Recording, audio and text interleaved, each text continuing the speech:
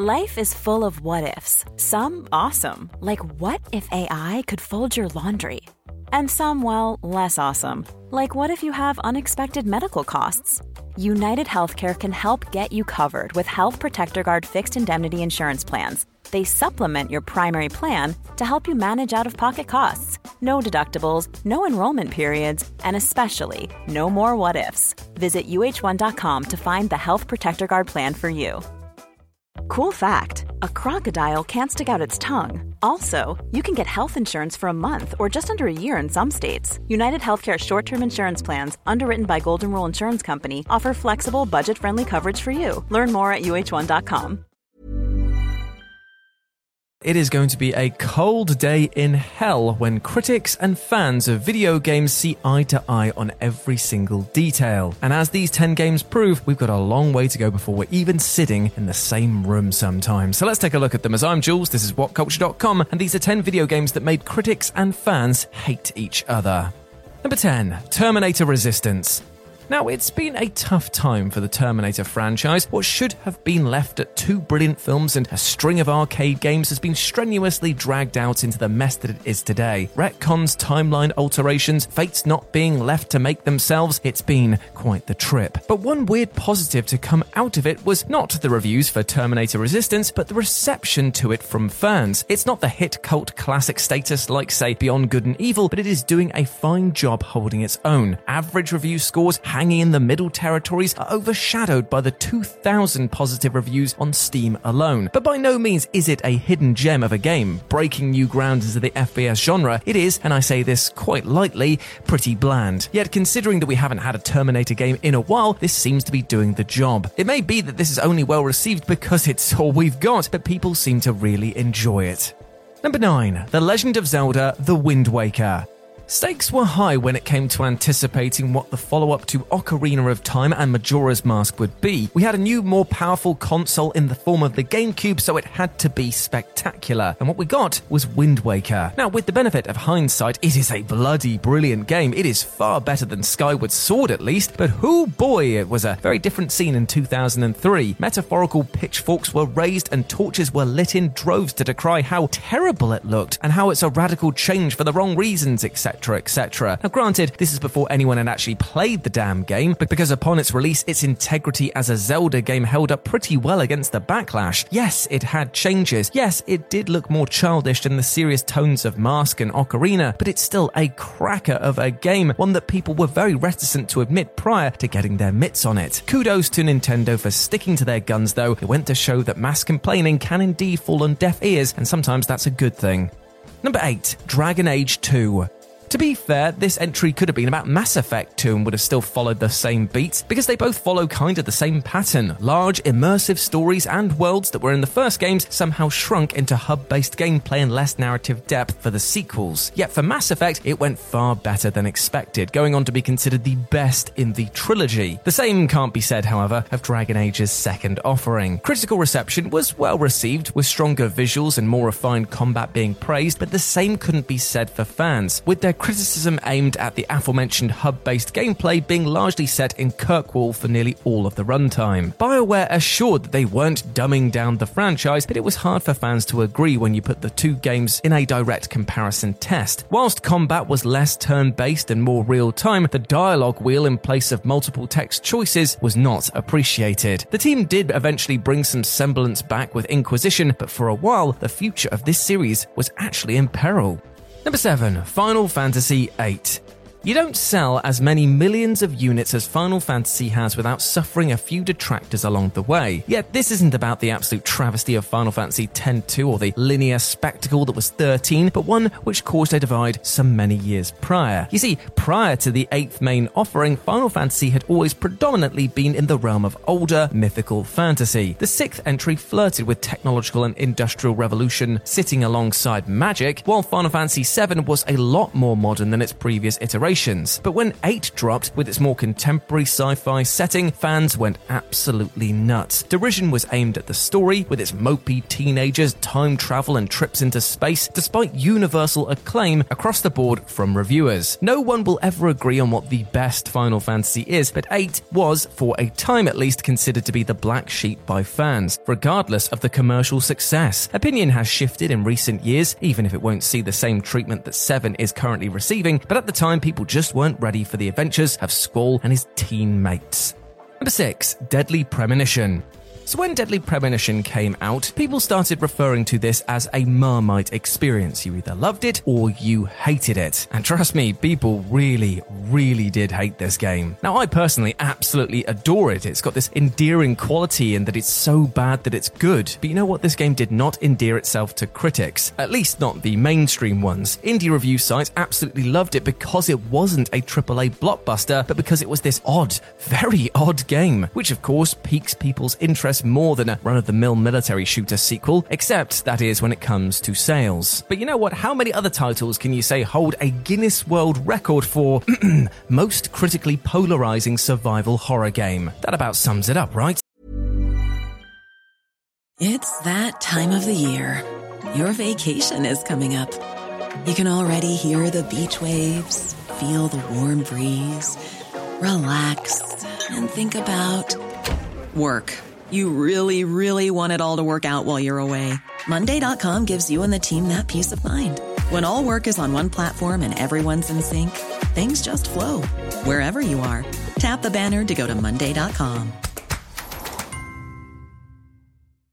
Hey, Dave. Yeah, Randy. Since we founded Bombas, we've always said our socks, underwear, and T-shirts are super soft. Any new ideas? Maybe sublimely soft. Or disgustingly cozy. Wait, what? I got it. Bombas. Absurdly comfortable essentials for yourself and for those facing homelessness. Because one purchased equals one donated. Wow, did we just write an ad? Yes. Bombas. Big comfort for everyone. Go to bombas.com/ACAST and use code ACAST for 20% off your first purchase.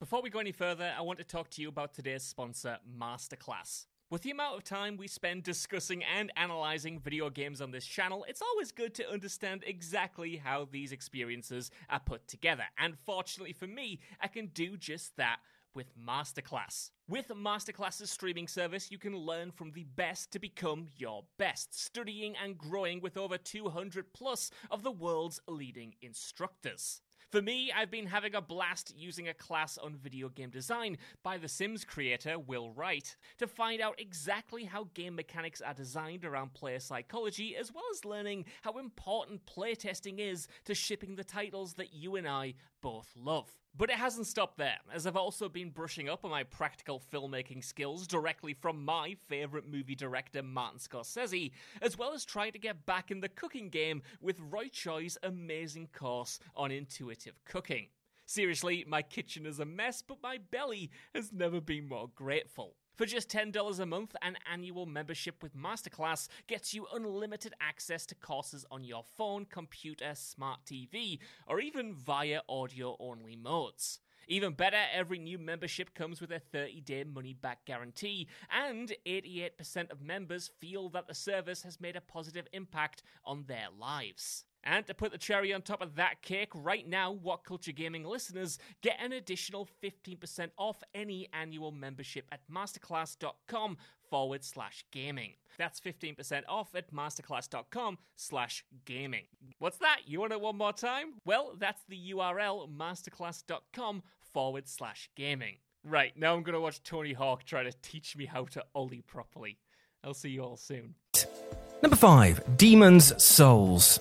It's weird to think of the massive prestige that the Dark Souls franchise carries with it. If it's not a Dark Souls clone, it's a Soulsborne-like game. Speedruns, no-level challenges, completion using just musical instruments and fruit, you name it, people have done it because they love this franchise. But it wasn't always this way, especially when precursor Demon's Souls came out in 2009. Critical praise was showered on it because it was new, it was fresh, it was bloody hard. And I know what you're thinking, this game holds an aggregate on Metacritic of 89, so why the hell is was it on this list? Well, because it was new and hard. We tend to fear change. The unknown scares us, and we've grown accustomed to handheld checkpoint gaming. It was a game for the hardcore, not the casuals, and as a result, it didn't exactly fly off the shelves at first. Fast forward 11 years to 3 Dark Souls, a Bloodborne, and a Sekiro later, people just can't get enough. But for this little game that came before it, it wasn't the warmest reception. Number 4, Gone Home.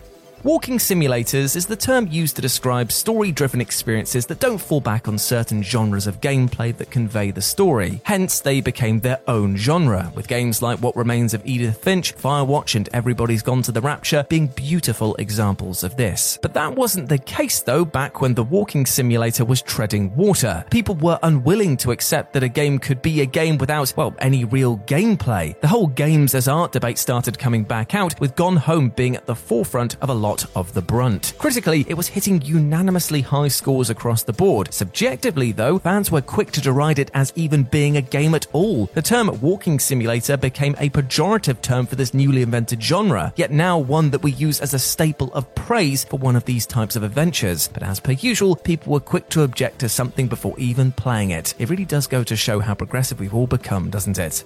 Number 3, Spider-Man Web of Shadows.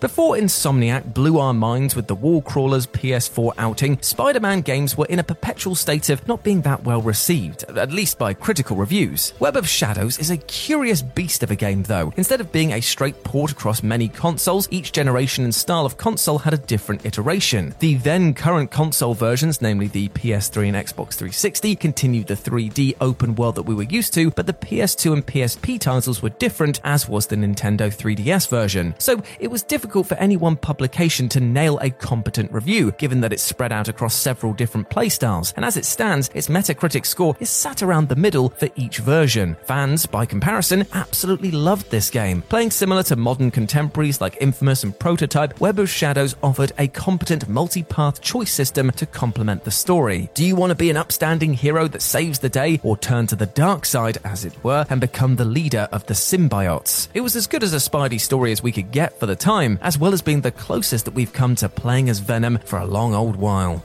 Number 2, Shenmue 3.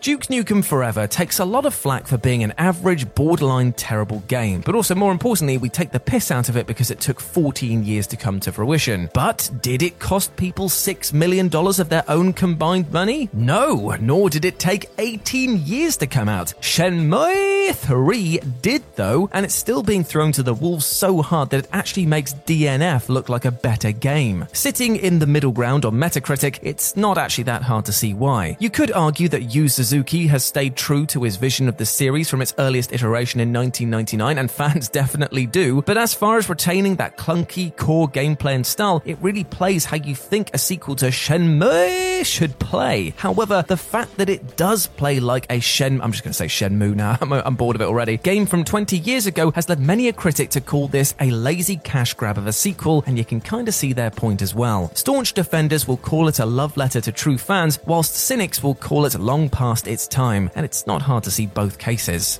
And number 1, Death Stranding. Come on, you had to see this coming. You can't make a list about polarizing opinions between fans and critics without Death Stranding. This game threw out the rulebook when it came to review scores, causing some reviewers to even question their own understanding of what it takes to be a gamer. It was actually quite funny. Personally, I'm in the fan camp of this. I've been invested in it since day one and delved straight into it on launch. However, I'm not going to gatekeep it, as the ending of this game is so up its own arse that it could probably see the other end of BB inside us. The ruckus it caused upon release, though, was insane. It didn't just become fan against critic, but even critic against critic at some points, calling out review bias or just not getting it. Make no mistake, this is a bananas game. To try and explain it to somebody on the fence is a pretty hard task, usually resulting in you're just gonna have to try it. All these months on, the verdict is still out whether or not Death Stranding is worthy of its accolades or is just pretentious trash. Even when we're on a budget, we still deserve nice things. Quince is a place to scoop up stunning high-end goods for 50 to 80% less than similar brands.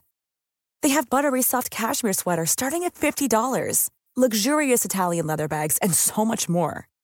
Plus, Quince only works with factories that use safe, ethical, and responsible manufacturing. Get the high-end goods you'll love without the high price tag with Quince.